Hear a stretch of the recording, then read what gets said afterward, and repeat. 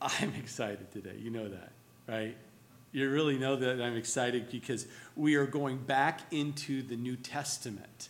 We have been out for a while, and we're going back in the New Testament. And if you would open up your Bibles to 1st and 2nd Thessalonians, but obviously 1st Thessalonians, we will start with. And did you know? These are my favorite books. Did you know this? And so I get excited when I'm in my favorite book. And then this week, I have been absolutely excited because the topics are absolutely perfect for our time today in the future, because we have to set our minds upon what God is really revealing in these times. Now, if you forgot your Bible at home, get up, run right now to get your coffee at your refrigerator and grab your Bible and get back to your comfy couch. But for you here, if you forgot your Bible, raise your hand, and the usher will make sure you have Bible in hand, because we want you to know and to read and to see and underline and whatever you need, because I want you to know the Word of God. I want you to understand the Word of God, and I want the Spirit of God to apply it to your life so that you can then implement it, what He's going to show you today by the power of the Holy Spirit. So be open in your minds and ears to hear and hearts to receive what He is about to speak to you about. Because as we take a look at both of these letters in due time, we're starting with 1 Thessalonians, we're going to see that both letters focus on the things of the future. So many people, what's going to happen in the future? Well, guess what?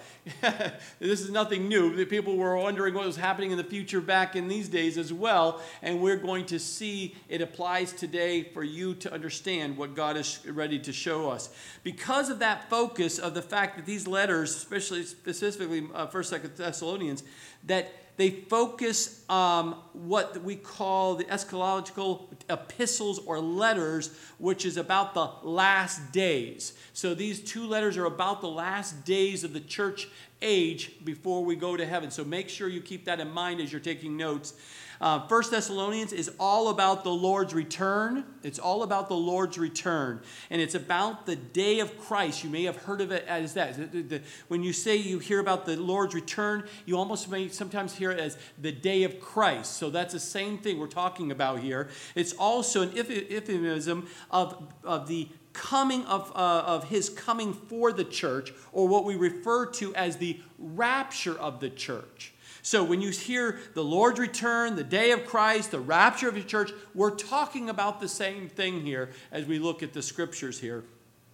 And it's the gathering together of His people, the children of God, unto Him, to bring them into His presence. That's what we're talking about. And 1 Thessalonians, that's what it's all about. So understand the context and understanding of this letter to the Thessalonian believers in Thessalonica.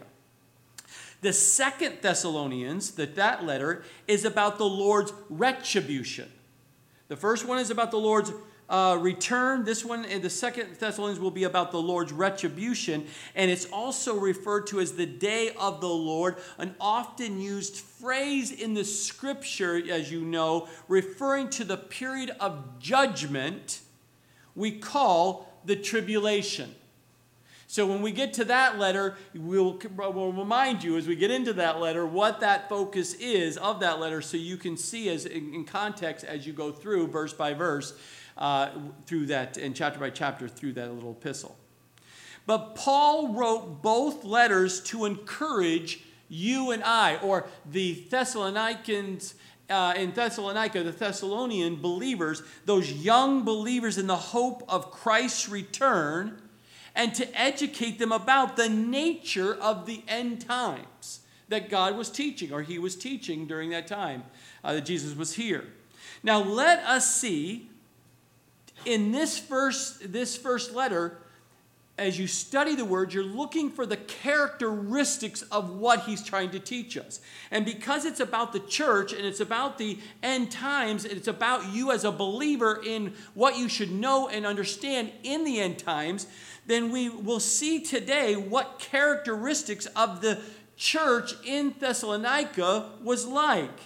It was these characteristics of this church made it so ideal as an ideal church in the eyes of Paul. We're going to see those characteristics. And why is that important to us today? Because if we want to be the ideal Christian church today, We should look at the patterns, the biblical patterns. We should look at the truths of what the believers were doing in Thessalonica, that Paul was saying and praising God for what he was doing in and through this brand new startup of a new church. This is not a church that's been established for hundreds of years. This is a church that was established for 3 weeks he was there. 3 weeks. So keep that in mind as we go through that, and I will remind you. But let us look at these characteristics of how at one time or another you may have heard the saying, where can we find the perfect church? We've seen this happen many times here in the ministry. The military transition. And occasionally people who live locally, but a lot of times it's military because they're unfortunately having to be moved from place to place every 2 or 3 years plus. And they find themselves when they come into a new community, they don't know the community, they don't know the churches. If they've done their due diligence before they go to someplace, they do their research, they listen, because electronics, you can listen to the teachings that are out there, you can read the websites of these people, you can get a sense of what their core doctrine and beliefs. But many times people come in and they're like, how'd you find us? Well, we found you on the website. Okay, great. So why did you pick here? Because we read your website, we like your doctrine, it sounds solid and it sounds good, and this is, I think, is what the Lord wants us to say. We're shopping around. And I always know they're looking for the perfect church, right? And I always ask you, what are you looking for in a church? Because you always have preconceived ideas of what you think you need in a church for you or for your kids. And I'm always trying to bring you back to the basics. It's not the music. It's not the color of the walls. It's not the entertainment. It's not anything. It is, are you hearing from the Lord teach you His word, and is it transforming your life? You hear enough about the news. Why would you want to hear about the news here? You hear about all cultural and social things going on out there. Why would you come here and hear me preach on what's going on in the news cycle? I'm here to teach you the Word of God because that's what He called me to do. That is it. And then the power of the Holy Spirit applies His Word to what you are experiencing in your life. And it varies from every single one of you. How would I sit there and be able to preach to you and over here you think that it's going to apply to you because your lives are completely different? We are so vastly different. I am absolutely amazed by God, how He brings such a diverse group of people and all walks of life and all spectrum of life and good and bad and fallen and up and down, completely saved for 40 plus years, and someone who says, I'm not sure if I'm saved today. See, and God has a way of bringing us together and through His Holy Spirit minister you by the reading and the teaching of the Word of God. It's transforming. It transformed my life. I know without a question in my mind it will transform yours. That's why I know. There's complete confidence. There's not a question in my mind. The only question is, will you keep showing up regardless of how you feel? That's your decision. I can't make you. As much as I would like to make you. But anyway, I better get back and focus here because I mean this is going to be. It's only 10 verses, so praise the Lord. There's only one chapter, 10 verses. But I can tell you, I could go for a couple hours on just this 10 verses. You know that, right? So we take a look at this. When you ask the question, where can you find the perfect church? Well, it's not perfect because I showed up. Right? The church is made up of you. We're human beings, right? Since local churches are made up of human beings saved by the God's grace, no church is perfect. It's not. But some churches are closer to the New Testament ideal Christian church than others. That's true. That's a fact. The Thessalonica was in that category of the ideal church. So let's take a look at why it's an ideal church. And we will see it through the lives of the people, right? So we see it here in 1 Thessalonian. And we take a look at 1 Thessalonians chapter 1, verse 1, and we see the greeting. Paul, Silvanus, and Timothy to the church of Thessalonians in God the Father and the Lord Jesus Christ. Grace to you and peace from God our Father and the Lord Jesus Christ. I am inspired right now to continue to read all 9 verses. So let's go. Normally I don't, but then we'll come back and we'll take verse by verse. So let's keep going. Grace to you and peace from God our Father and the Lord Jesus Christ. We give thanks to God always for you all, making mention of you in our prayers, remembering without ceasing your work of faith and labor of love and patience of hope in our Lord Jesus Christ in the sight of our God and Father, knowing, beloved brethren, your election by God. For our gospel did not come to you in word only, but also in power and in the Holy Spirit, and in much assurance, as you know what kind of men we were among you for your sake. And you became followers of us and of the Lord, having received the word in much affliction with joy of the Holy Spirit, so that you became examples to all of the Macedonia and Achaia who believe. For from you the word of the Lord has sounded forth, not only in Macedonia and Achaia, but also in every place.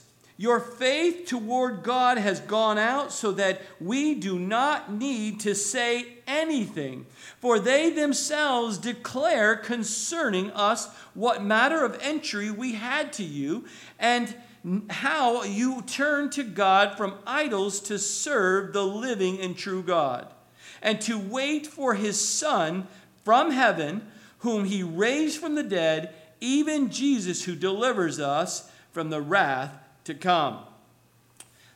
Powerful, powerful 10 verses right here. So let's take it verse by verse and break it down. So for you, I'll try to slow down for those who take notes and give you scriptures a little on the slower side so that you can write them down so you can go back and read this. But notice right in the very beginning of this letter, like all of Paul's epistles, we see that the characters right up front is Paul, Silvanus, and Timothy. So in this very first verse of each and every book of even 1st and 2nd Thessalonians identifies Apostle Paul as the author of this letter. No questions. Pretty much no one debates the authorship of this letter. So we know it's coming from Paul, the apostle. And Paul was an amazing man, an apostle of God, but he usually did not work all by himself. As you continue to read his letters, he never was a man who went out on the ministry by himself. He didn't think he was all so perfect and ready and God's going to use him mightily and go out and start a ministry, start a new church by himself. He always worked with others. It was a teamwork effect. And I believe that is true in the scriptures. When God sends someone out to do a new work or start a church, it's always 2 by 2. It's never alone. And that means what the scripture means. And that's what I knew. We weren't going to start the church up here in 2011. And when God had said it's time to go, he put on my heart who it was going to be. And it was Pastor Rich. And I called him, and God was already working on his heart. We got together, and we went 2 by 2, and we came out here. And I believe it's the same thing. And Paul, in his pattern, was the same. And whenever he could, Paul teamed up, and we see through his letters. But Paul wrote this first letter to the Thessalonians sometime during his second missionary journey, possibly from the city of Corinth, when he had to move to Corinth because he was kicked out from the previous cities that he was trying to share the gospel. And that's where, again, we'll see Silvanus, which is another name for Silas. So that's where Silas and Timothy had met Paul up with him. And you'll see that in Acts chapter 18, verses 1 through 5. 1 Thessalonians may be the oldest letter that Paul wrote. It could be Galatians was his oldest letter. But many believe that this letter right here to the Thessalonian believers was the oldest letter at that point in time. It was written dating somewhere between AD 50 and 51. The second Thessalonians was written shortly after this first one, and that was possibly within a month he wrote that, which would take it maybe into 51 to 52 kind of frame. So in that category of time is when these two letters were written. Now the second character is Silvanus, or also known as Silas, and he came onto the scene, if you remember, in Acts chapter 15, verse 22, and has a very long and experienced relationship with Paul, and he traveled with Paul very frequently, as we see in the scripture. Especially he traveled with Paul in his second missionary journey, and was imprisoned and set free together with Paul. Now, that's a bonding experience. Let's go to prison together, and then we'll be set free, and we'll continue to go do what God's called us to do. It's a very bonding experience kind of a things going on. I don't highly recommend that, so don't think that's a new ministry you should try to go do. But you can minister to those who are in prison, but I don't recommend you go into prison, that's for sure. Not willingly. But they were set free, and we saw that when they were in the Philippian jail, and we saw that in Acts chapter 16, verses 19 through 30. When Paul first came to Thessalonica here, Silas came with him, Acts 17, verses 1 through 9, and there Silas, or Silvanus, got to know the people as well. He was right along with Paul, ministering and sharing the gospel and encouraging those brand new to the faith in that community. Now, the third person is Timothy, young Timothy, who was a resident of Lystra, if you remember, the city of the province of Galatia, Acts 16. And he was the son of a Greek father that we saw noted there in Acts 16.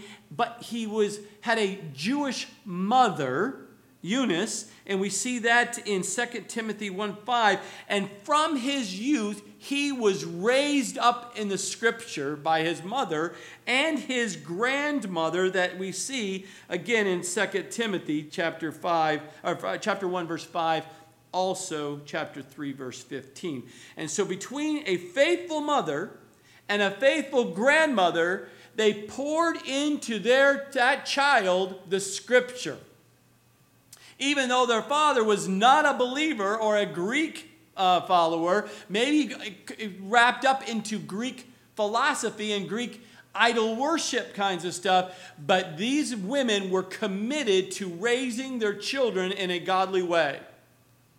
That is what we're called to do as parents, is to pour into our kids the scripture and allow God to do a good work in their lives so that when they raise up, they will not depart from the truth, won't they? Now, they may go crazy and get wrapped up in some things, but they know what they know because you poured into their lives at such a young age or middle age. Wherever it is, it's never too late to be pouring scripture into the ears, into the life of your children. It's an absolute critical ministry as a parent and grandparent. And so when we take a look at this, Timothy, and pour it in there, Timothy was such a trusted companion and associate with Paul. He accompanied Paul, again, on many missionary journeys. And Paul sent Timothy to the Thessalonians on a previous occasion. And we saw that, again, as we continue in the 1 Thessalonians. Now, what about the church of the Thessalonians? Paul himself founded the church in Thessalonica on his second missionary journey, but he was only in the city about a month, just about 3 weeks, because as he was out there just teaching the truth and teaching what was going to be the greatest thing for these people, that didn't go over well with the people who didn't want to hear anything about God, and they forced him out of that city because he was sharing the gospel, the good news, and the enemy of them in that area did not like it. And so the body of believers were still developed there, called the church, the Thessalonian church. The believers still, those who would listen and those who were saved, was small, but they were mighty. These were committed believers. These were not, I'll take it or leave it, and I don't feel like it, and I've got more important things to do, like wash my cat this week, so I don't feel like going to church. No, these were committed believers because they knew that this was a life-changing event in their life when they got saved by hearing of the gospel of God. And so when they take a look at that and you see this church, even though there was enemies and there were people and Paul it was kicked out and he had to move on, these believers continued and he left this young church and he had, as a pastor, I can't imagine just spreading the gospel, people getting saved 3 weekends in a row, and all of a sudden I have to go.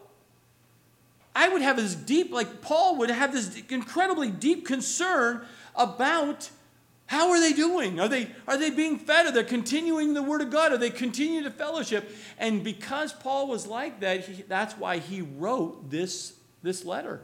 And the second letter was to find out how the young church was doing. Find out and address some of the issues that they were dealing with as a young church. But Paul's secondary missionary journey started, if you remember, he was prior to that was imprisoned in Philippi and was miraculously freed from jail only to be kicked out of this city as well. So he went from city to city. Imagine you're out there just doing what God's called you to do and you're being kicked out from city to city because you're teaching the truth. That's going to save people's lives. And then he came to Thessalonica, this prosperous capital, this mega center of trade and commerce with the Genetian way. It's a main road that ran from Rome all the way to Asia. It was a main thoroughfare, and everyone traveled through this main well-known road because that is where commerce started. That is where everything happens. And because of that, people would come there and trade. Then they would disperse out to the world. Imagine what God used right there in Paul, teaching and sharing the gospel to these people. And these people were coming into the city to trade and move and going then back out to Rome and Asia in different directions. They were hearing the gospel and it was spreading throughout the known world. God has a way. And he was doing it in a mighty way. So only after 3 weekends, prosperous, fruitful ministry for Paul, and he had to flee from this angry mob, and he moved on to Berea, if you remember in the scriptures, and he enjoyed a few weeks there in the ministry in Berea, and then he was driven out by that same mob that was following him from Thessalonian mob, was just following him, trying to keep him moving and trying to keep him from having any way. And then he went on to Athens, and he preached a good sermon there with some mixed results, if you remember, if you study the scriptures there. And he spent some time in Corinth. And if you remember in 1 Corinthians 2:3, we find the Apostle Paul at a point of really a weak point in his ministry, because he says, I'm in weakness and in fear and much trembling. So he's out there doing God's work. He's being forced, he's being resisted, he's being chased by the mobs, and he comes to a point where he's finding himself in the ministry where he's finding himself so weak and in fear and it's in trembling. But it's at this point of his second missionary journey that he seemed that Paul, in this very discouraged time in ministry, that while in Corinth, it's where Paul was so concerned about the churches that he was establishing on his way that he got word that the church, this young church in Thessalonica, was booming. They were solid as can be, committed to Jesus all the way. They weren't an entertainment center any longer. They're at all. They've never been, never will be. They were never going to be there for some social gathering. They were committed as believers to serve their God and to encourage one another in the faith. And so he got word of this ideal Christian church happening, the great news, it inspired him to write this letter. The Holy Spirit moved upon him to write this letter to the Thessalonians, and it was probably his very first letter to any church that he wrote, and God used it in a mighty way, not only for the people then, but also for us today. But he ends there on the verse 1, like many times, grace to you and peace from God our Father and the Lord Jesus Christ. Paul brought his customary greeting to the Thessalonian Christians, greeting them with grace and peace of the God the Father. The way of grace. The way of grace. That's why the teaching ministry here is called the way of grace, because God had shown me years ago it is all about his grace. Why? Because God's love made Calvary possible. We see that in Romans 5:8. And there is where Jesus Christ, the Messiah, died for our sins. But it is not God's love that saves the sinner. It is God's grace that saves the sinner. God in his grace gives us what we do not deserve. We don't deserve to be saved. And it's God in his mercy that does not give us what we do deserve. And so when you understand that, Ephesians 2:8 is a great verse for you and I to always meditate and remember, but it's for by grace you have been saved through faith. And that not of yourself, it is the gift of God that he offers to you and I. And we don't deserve that gift. Understand that, right? Understand we deserve wrath. But he shows you mercy. We do not deserve to be saved, but he offers you the free gift to receive by faith. So when you take a look and understand that, that is why Paul often opens his letters with grace and peace, because you'll never experience peace in your life until you first experience what? His grace. Remember the days when you did not have peace in your life? Everything was absolutely almost hopeless. You must receive the grace of God. The free gift of salvation that he offers you.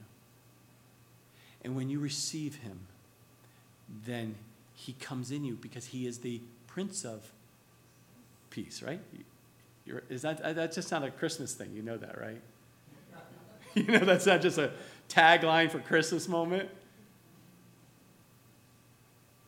No, you're not talking. You can't talk about fall either. we're staying in the summer right now. Receive the grace of God. And the peace of God will come, and it will overflow you beyond your own understanding. Because your circumstances haven't changed. You're still in chaos moment, right? You're dealing with cancer, dealing with a loss, death, loss of a job, whatever it is that's happening in your life. That hasn't changed. But God's peace can fill you afresh to strengthen you for this day that he's given you. Will you trust him? And then when we see here in verse 2, we give thanks to God, always for you all, making mention of you in our prayers. So Paul says here, we're giving thanks to God. We're so grateful. We're so thankful to God and what he's doing in your life, because Paul knew it wasn't him. Paul was there and used for a moment to share the gospel, and then God moved him on through pressure. Didn't he? He wasn't there, and these people were still growing. It wasn't relying upon him. He wasn't God. So the pastor is not the person who's going to save, let alone the person who's going to do anything other than be a vessel used by God. But Paul says we give thanks to God always for you, making mention of you in our prayers. So when Paul thought of the Christians in Thessalonica, his heart filled with gratitude and thankfulness. And Paul started this church less than the ideal circumstances. He was in there coming against by a mob to get him out of there. It wasn't a nice little welcome mat when he walked in there and everyone's, oh, we're waiting for you, Paul. It was bad conditions in the city, running him out of town. But the church here was still strong and full of life, and Paul knew that his work was beyond him and his abilities, and that it was the work of God in the lives of the people in that church.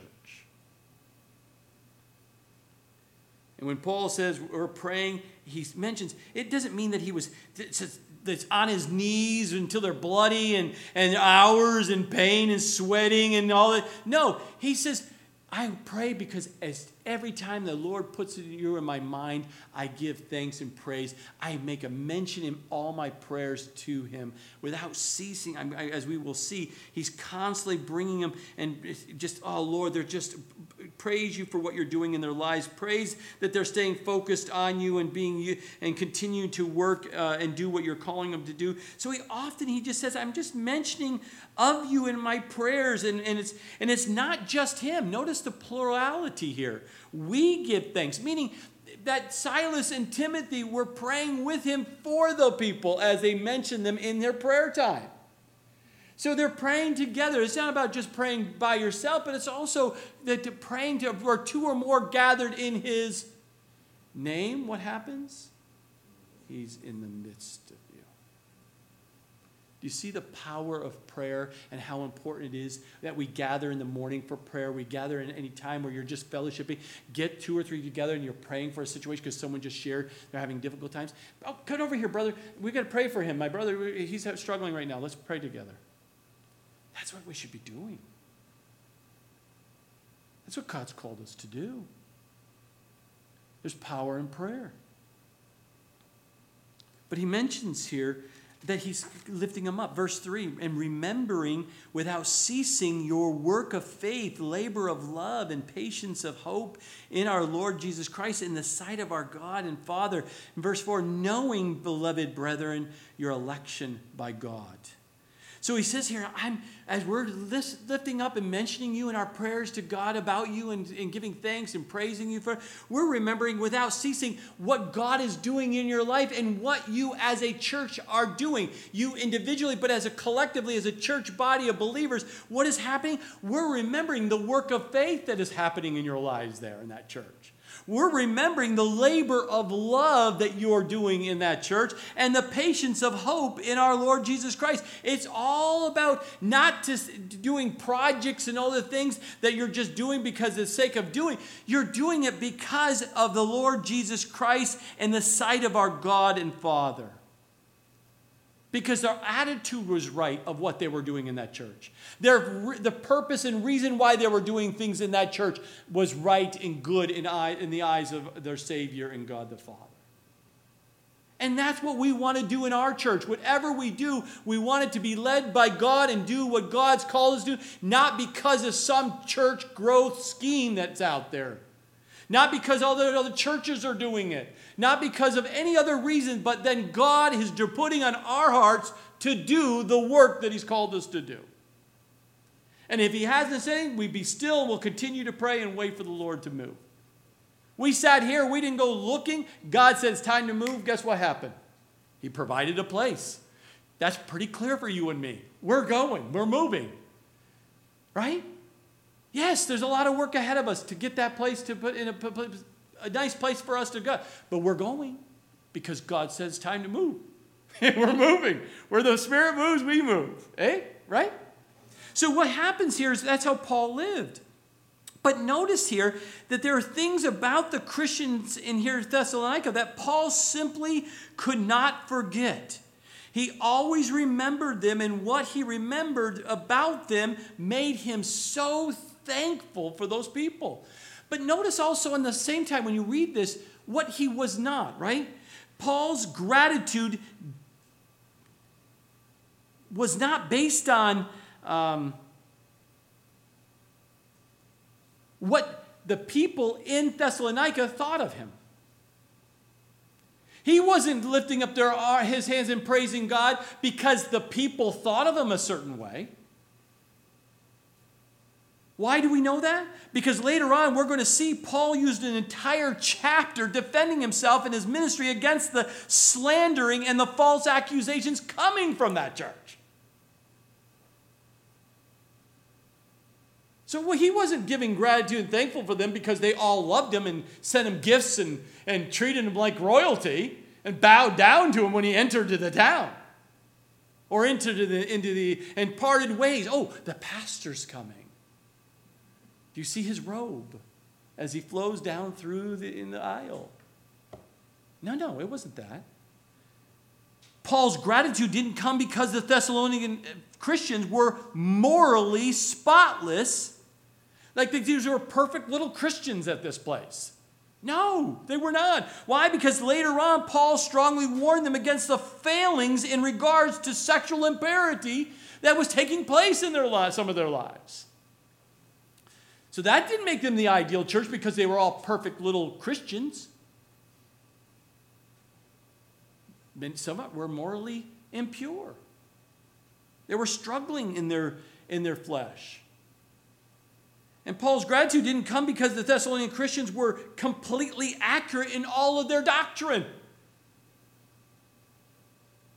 Why? Because Paul had to correct some of their wrong ideas throughout these letters as well. Because they started listening to other people and things that got them a little twisted from the cults that were starting up and the Jewish legalists and the Gentile kind of pagan worship kinds of stuff were filtering in, and he had to deal with those. So this ideal Christian church that we're talking about wasn't completely sound on the doctrines. It was some things were creeping in, and he had to deal with those as well. But what he did praise God for was for their work of faith, the labor of love, and the patience of hope in their Lord Jesus Christ. If you notice the three great Christian virtues, those three great evidence of salvation in someone's life, the evidence of faith, love, and hope. Did you notice that? If in your Bibles, make sure you circle that. Faith, love, and hope.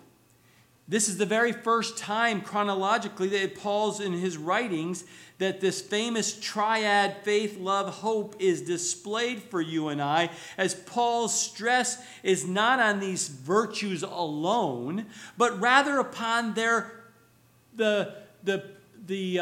fruit that is bearing from those virtues found in the life of these people. Let me say that again. People, sometimes you can focus on the faith, love, and hope, but Paul is saying because of what those virtues in these people's lives in this church, it produced a fruit that is what was praiseworthy. And we'll get to that. He's going to show this here. Because they produced a biblical change in their life. These virtues, these great evidence of salvation of someone whose life has been born again, has been regenerated, produces a life full of faith, love, and hope, which causes a biblical changed life. Did you catch that? It's very important you understand those words. Because you can sit there and say, oh, I have all the faith you want, and you have all the love you think you have, and you have all this hope you sure try to convince yourself in. But if it's not a biblical change, if you've not been born again, you will not have those true. And those faith, love, and hope can only be produced by who? God in your life. And when that happens, we'll see the evidence of that by what? A changed biblical life. Some people say, oh, I've changed, but it's not biblical. It doesn't line up with the scriptures. Are you with me? So when we see this, we take a look at faith. It must always lead to works. James chapter 2, verses 14 through 26. A true faith in God will always produce a good work. Why? Because God gives you the desires of those good works. It has been said, we are not saved by faith plus works. That is not faith. It's not faith plus works. But it's by faith that works. If you have a true faith in God, the outcome will be a very good work that God will produce through your life. We are saved for good works. If one continues to practice worshiping, as we will see they were previously, if they continue to practice worshiping dead idols, dead things, worldly things, fleshly things, while professing to have faith in a living God, that would bring a question in someone's mind if you're truly saved or not. Because we know in the scriptures you cannot continue to practice sin and be a Christian. You can't. They do not line up. Love is also an evidence of someone who's been saved. The love of God is flowing through our hearts by the Holy Spirit, which is given to us. We see that Romans 5:5. That is evidence of someone who's been saved. We are taught by God to love one another. We will see that in 1 Thessalonians chapter 4, verse 9. We are taught, we are told, we're commanded to what? Love one another. We are served Christ because we love him. We do those things because we love him. And it's that labor of love that Paul is noted, as he said in John chapter 14, verse 15, also noted, if you love me, Jesus says, you will what? Keep my commandments. So we know if you're saved, in the evidence here and the believers here in Thessalonica, they had first two. They had a faith in God and they had a love for God and for others. Clear evidence of someone being saved. The third one Paul is saying here and praising God for is hope.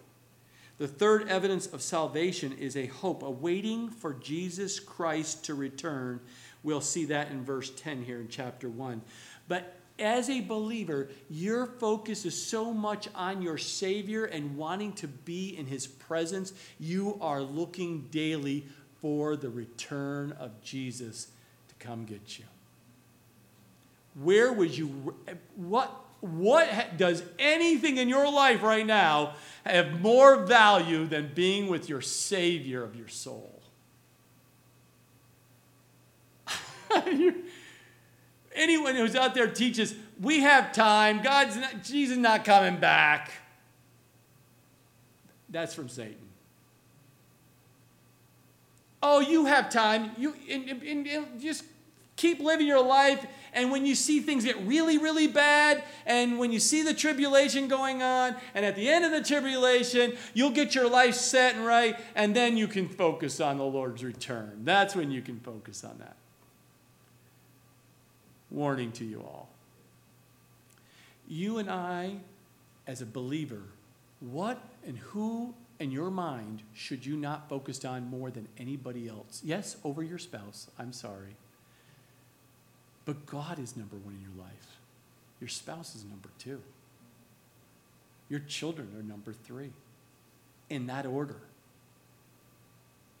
You must keep the Lord in your front of your mind all day long, constantly. Lord, maybe perhaps today you come back for me.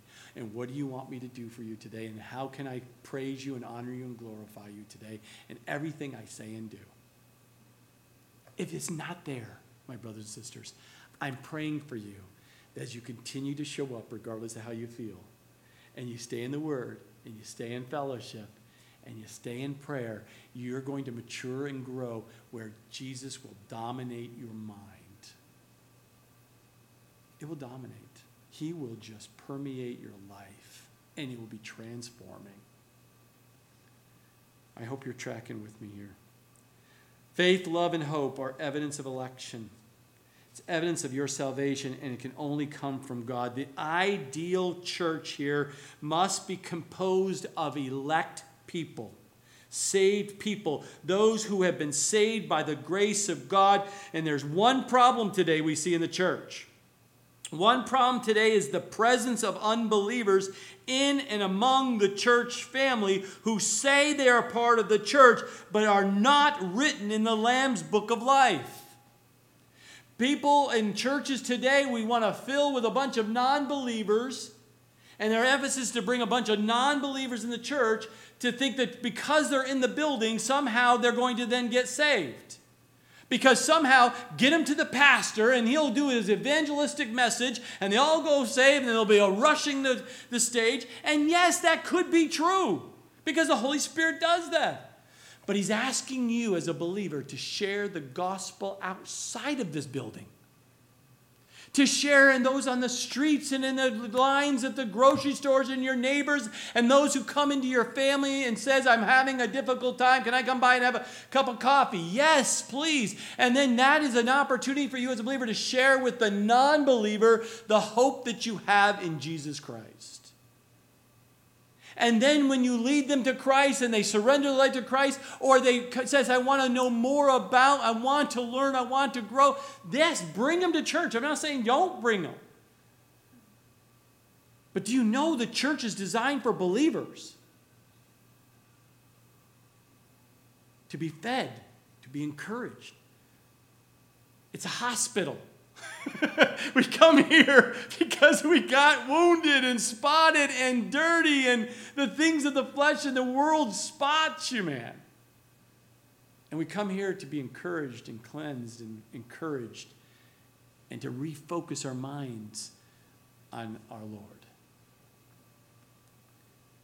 Every church member should examine his and her heart to determine whether he or she has truly been born again and belongs to God's elect, God's family, because there should be evidence in time. I'm not saying if you give your life today, that evidence is going to be clear, but you will know with anybody else that 100-pound gorilla that came off your back when you got saved, and you just sense that relief of being forgiven. You know it. That's why we're encouraged to what? Go back and remember your day of salvation, because you need all the encouragement you can get. Knowing, he says, beloved brethren, your election of God by God, Paul reminded them that God loved them. God loves you. Do you know you're loved? Do you know that? Do you know you're loved? Embrace it, the fact that God loves you. That's why he says, beloved brethren. And he has chosen them. Remember, you've been chosen by God. You've been elected by God. You're saved. You're a child of God. You must remember this basic thing. Most important thing for your life. And the two go together. When we love someone, we naturally choose them. When you love someone, you will naturally choose them. And as you read this letter and you discover this doctrine of the Trinity is so clear, and I'm hoping, and I'm going to spend some time here, and the rest of it I'll go a little bit faster, but I don't want you to miss this doctrine of Trinity, of the Christian belief in one God existing in three persons. We have God the Father, we have God the Son, and we have God the Holy Spirit, the Trinity. One God in three persons. And we must understand that and keep it in mind that all three persons are involved in your salvation. All three. If you've been tracking on Wednesday nights, if you're not tracking, I encourage you to come here on Wednesday nights because it's only 3 of us here. But 3 or 4 of us. So if you want to come here on Wednesday nights, we're here at 6:30 or watch on Facebook. But go back and listen because I'm going through discipleship journey, and I'm taking you from the beginning of time of salvation and stepping you through a maturity in a Christian. So if you're not watching it, I really encourage you to listen to those teachings. But as we take a look at the Trinity and the fact that understanding that both all three, Father, Son, and Holy Spirit, are all involved in your salvation plan. This will help you and I to escape some very dangerous things that are going on in the churches out there today, because you will either get caught up in this denying human responsibility in your salvation plan, or you will dilute the divine sovereignty of God in the salvation plan. But you and I must understand as we go through verse by verse teaching, chapter by chapter, book by book, you know that both are in the Scripture. Human responsibility and divine sovereignty. Let me give you as simply as I can. I've been pondering on this, and I'm going to give you as simply as I can for you to understand how this works. Are you ready? For you taking notes, I'm going to give it to you once here. And I hope this really settles your minds on some things, because some people still struggle with this. When it comes to the salvation plan for your life, as far as God the Father is concerned, I was saved when He chose me in Christ before the world began. The Heavenly Father chose you because He's all-knowing. He's sovereign. He chose you before the foundation of the world. From the God the Father's concern, that has been settled.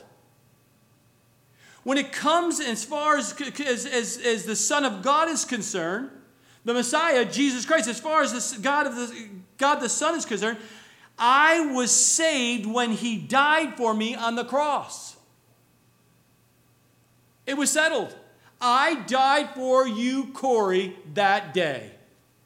I was on one side of the cross, and you were on the other side of the cross, and I was dying for you. It was completely taken care of on that cross. So from the Son's perspective, God the Son, that all your salvation took place on that cross.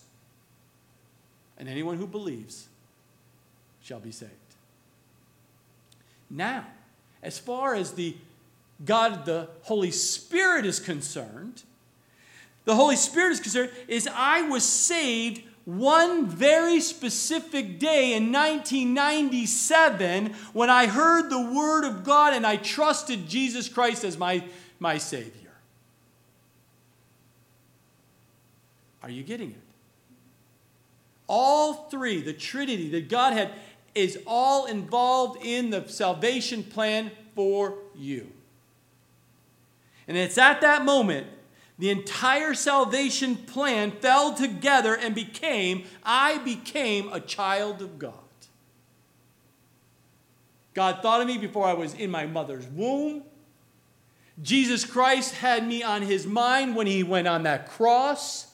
And the Holy Spirit has been working in my life since I was conceived in the womb and been working in my life for the day when I would be saved, which was in 1997. God has not given up on you. If you do not know Jesus Christ as your Lord and Savior today is when the Holy Spirit says, today is your day of salvation. Why? Because the Father has already planned it. The Son has already died for it. You just now need to make a decision to receive the free gift of salvation for this day to have happened. Are you tracking with me, my brothers and sisters? And don't let anyone else deceive you in any other false teaching that would go contrary to what I just taught you from the Word of God. You must hold that because the Holy Spirit witnessed in my heart in 1997 that I was a child of God. And the Holy Spirit will witness into your heart that you are a child of God or you're not.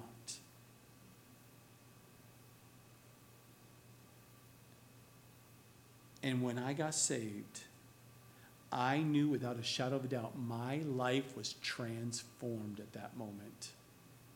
I knew, even though it was a roller coaster effect for the next 6 months to a year of purging out the junk that was in my mind for almost 30 years, and then purging and bringing in all of the truth from the Word of God. And that's that roller coaster that we all were on, and that transformation taking place until all of a sudden all these things, I don't deal with the things I did over 20 years ago. You know what I'm saying? But he's still working in our lives, constantly working and refining us. I should probably move on. In verse 5, for our gospel did not come to you in word only, but also in power and in the Holy Spirit, and as much assurance as you know what kind of men you were among you for your sake. So we see here that the gospel is not a matter of mere words. People can get up there and just teach on a Sunday mere words. But those are just mere words. What we need to have happen, as Paul was saying here, is our gospel did not just come out in word only, but it had power. It's power. God's word is powerful. My words I come up with, I have no power. But God's word has power. The Holy Spirit working in conjunction with the word of God has power to transform and change your life. If you say you've been a Christian for 5 years, 5 minutes, or 50 years, unless you've been reading the Word of God and allowing the Holy Spirit to use that Word of God to transform you, you're still a baby Christian, if at all. And you must make a day today. You must change the biblical pattern of your life. You must learn to be in the Word of God. And you must get into allowing the Spirit of God to walk in the Spirit and truth. You must practice these things. And you're sitting here going, I have no idea what you're talking about. That's okay. Keep showing up regardless of how you feel. Because God will teach you these things as you go. You just by faith keep coming. Keep showing. Keep reading and he will reveal himself greater and greater in power and might into your life. And because someone who is saved, one of the evidences, practical evidence, is the fact that we'll see in chapter 2, verse 13, people never lose this eagerness for the Word of God. I could always have a conversation with someone brand new moving in here, coming in. I was like, I just have to have a little conversation with you. And if I can tell if there's evidence of maturing, or if you're a child of God that's maturing, because you cannot help but talk about the things of God and what you're reading in the Word of God. And you will apply the Word of God to a situation that I might present to you. And how you respond to me, if it's out of your own opinion or a world's opinion or some news opinion, no, you will give me what God's Word says. It always tells me where you're at. And then what I do is God shows me these things, and I say, I need to feed some more scripture to them. I must encourage them to be around the Word of God, around godly people who are in the Word of God, because I need them to, like a baby, get nourishment and have a desire for the food, not just milk, but food to nourish themselves. And you become followers of us and of the Lord, having received the word in much affliction with joy and of the Holy Spirit. In verse 6, we see that Paul says, you have become followers of us. Paul had no problem saying, please follow me. Yes, please, because I know who I follow. I follow Jesus, and I know where he's taking me, because if you follow me until you can walk on your own, until you can keep your eyes on him, until you can follow and go the direction he wants you to go, I'm okay with you following me, because that is biblical. It's called discipleship, right? And I want to disciple you. Follow me, because this is where we're going. We're going to be following Jesus. Jesus is coming back for us, and let us stay in the Word, and let us go in the direction he has. So Paul had no problem. That's another evidence that someone is saved. Not only will they desire for the Word of God, but they will follow this biblical pattern that they see in spiritual leaders. They go, that pastor, that leader, I'm going to follow. I'm going to listen. I'm going to hear. I'm going to take heed of what he's teaching, because he teaches me the Word. He teaches me how to live life as a Christian. That's why Paul's understanding in the Scriptures is so clearly noted here, that he understands that elements of personal discipleship of one another and how important it is. And Paul repeated the same kind of a theme multiple times. We see in Philippians 3:17. Brethren, join in following my example and note those who so walk, as you have us for a pattern. Those are powerful words. If you need encouragement and you need help in your walk, Philippians 3:17. 3:17. You must. Even in 1 Corinthians 11:1. Imitate me, he says. Just as I also what? Imitate Christ. He knew who he was focusing on. I'm imitating Christ. And if you're imitating me, you're going to ultimately imitate who? Christ. It's not complicated, is it? Not easy, but it's very simple. But you have to do the work. You have to choose. So it's important here. These young Christians, Paul is saying, and also we see in the Scriptures, it's so important. And it's a way of Satan is really working hard to really get people to, especially young Christians, to continue to respect spiritual leadership. Used to be pastors were very highly respected, and people really valued what a pastor said. But because there's so many bad examples of pastors out there that are not imitating Christ, Satan just uses it as a field day to say, "Are you gonna? Oh, that's who you're gonna follow? Did you watch this person? Did you see this on the news?"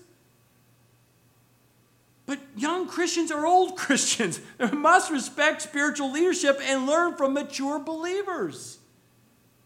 Why? Because the Scripture even says it's supposed to be. Because just like a newborn baby needs a family, so a newborn Christian needs a local church and the spiritual leaders to help feed them until they get strong. And what scripture am I basing that on? You all know it. Hebrews chapter 13, verse 17. I bet you some of you are like, oh, I don't think I know that verse. Go back and read it today. It's not a if or I'll think about it. It's actually a commandment. Hebrews 13, 17. So not only do you know of evidence of the fact that they love the Word of God, they will not give up the Word of God. They want to follow this biblical pattern of spiritual leaders. They're wanting to follow those good examples. They want to be around good spiritual leaders. But thirdly, faith is always tested. We see Paul says they've received the Word in much affliction. Their faith is not swayed by the persecution and the testing that they find themselves in. Sometimes we say, oh, I'm on fire for God. I want to do whatever you can do for God. And all of a sudden they get a sniffle. Uh-oh, I'll see you in a few months because I'm really not feeling well. Hello? But you go out and do whatever else for the next few months? A few rounds on the golf course? You know. I'm not saying you can't. I'm just saying, where's your priorities?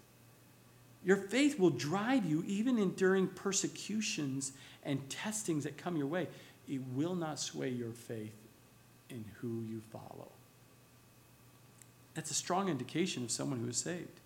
And not only will you be doing it and continue to do it by faith, but notice that with joy of the Holy Spirit, meaning you're not going to face these times of affliction and, oh, I'm going to follow, I'm going to keep my faith going. And don't do it in this passive, negative acceptance of the things that are going on. You should be filled with joy with the fact that God is with you through these times of persecutions, and with great joy because you know he's going to walk you right straight through it. And then verse 7, and so that you become examples to all in the Macedonia and Achaia who believe. They were not only living for them, trying to grow and mature. These Christians in an ideal Christian church, the fourth evidence is that these Christians were so encouraging, not discouraging. Christians can be encouraging and discouraging, you know that. But we want to be encouraging. Churches can be this so encouraging to others in the church. But do you know what Paul is saying here? These Christians in this church, this Thessalonian church, was absolutely encouraging to other churches in Macedonia and Achaia. So we want to be that, do we not? Do we not want to be encouraging as a church so that other churches in this community and others seeing what God is doing in our lives and doing what's going, be encouraging to them and what God could do in their church? We need to be that example. And then finish up here 8 through 10. From you, the word of the Lord has sounded forth. Sounded forth, it means, it's a very bold word here in the Greek. It means like a trumpet blowing. It wasn't like, the soft melody. No. It was blasting, so everyone heard them. They were so bold in their sharing of the gospel. They were bold in living their life for Christ that it was like a trumpet sounding out into the community. That is the way we're supposed to be, my brothers and sisters. You cannot put your light under a basket. You must beam, let the Lord beam through your life. You must be transparent. You must be like a sounding, not of a brass clanging cymbals, but a beautiful sound of God working in and through your life so that people can see your life and go, I want that. I want that in my life. And it's not just right there in their little community, but it permeated out into the known world of Macedonia and Achaia. But also in every place that they were going, that God was sending. Remember, it was a made trade thing. They were going all the way from Rome to Asia, and they wanted to be a beacon of light wherever they went. Your faith toward God has gone out, he says. Your faith has gone out. It's not just, I live my faith on Sundays and only here. And then when I leave the building, I don't tell anyone that I'm a Christian. That's not how it's supposed to work. an ideal church, you and I are to go out. I mean, it's evident that you're a child of God. It's evident. There's no question. And what he says, so that we do not even need to say anything. Paul's like, you guys are out there doing such a great job sharing the gospel and being a beacon of light. We have nothing to do. Here I am. I'm supposed to be out there. I have nothing to do. Every time I turn around, people are saying, oh, yeah, we've heard the gospel. Oh, yeah, we've heard the gospel. Hey, can I tell you about the gospel? Oh, yeah, I just heard from someone. And oh, really? Oh, great. Praise God. So as we have waiting in the line, who do you know where they went to church? Oh, Calvary Chapel. Oh, you Calvary Chapel, this is where they're located. Everywhere they should turn around, they should say, oh, yes, I met someone from Calvary Chapel. Oh, yeah, I work with that person at Calvary Chapel. Oh, they're the sweetest and nicest people. And oh, yeah, they'll tell you about Jesus in a heartbeat. That's what we should be doing. That's what Paul is saying. This is the ideal church. It's what he's praising God for. That's what's going on in their lives. For in verse 9, for themselves declared concerning us what manner of entry you had to you and how you turned to God from idols and served the living God. Notice this. Here it is. Make note. Verse 3, matched with now verse 9, 10. Faith, hope, love. Those are beautiful virtues, but if they do not change a person's life, what are they valued at? Notice here, they had a change in life. Notice that faith, hope, and love, right there in verses 9, 10. What happened? They turned away from idols, and they started to serve the living and true God. Do you know if you're saved, you'll see faith, hope, and love. But if you see a regenerating, born-again life, you will see that they no longer do the sin that they used to do. They no longer follow the idols. And not only they no longer don't follow the idols, but notice they actually now give or to serve the living and true God. They're actually doing something for God. And to wait for his Son from heaven. That's the third item. They're no longer about their little world and creating their little world and meeting their 10 things in their bucket list. It's not their top priority anymore. Achieving corporate ladder climbs and all these other things that the world can really, I'm going to, there's so many things that we can pursue in our flesh and corporately, good things. I'm not saying it's good things. I'm always reminded, Mark Phillip, exercise profits you little. To remind him, where's your priority, man? Some people do it chasing money. Some people chase relationships.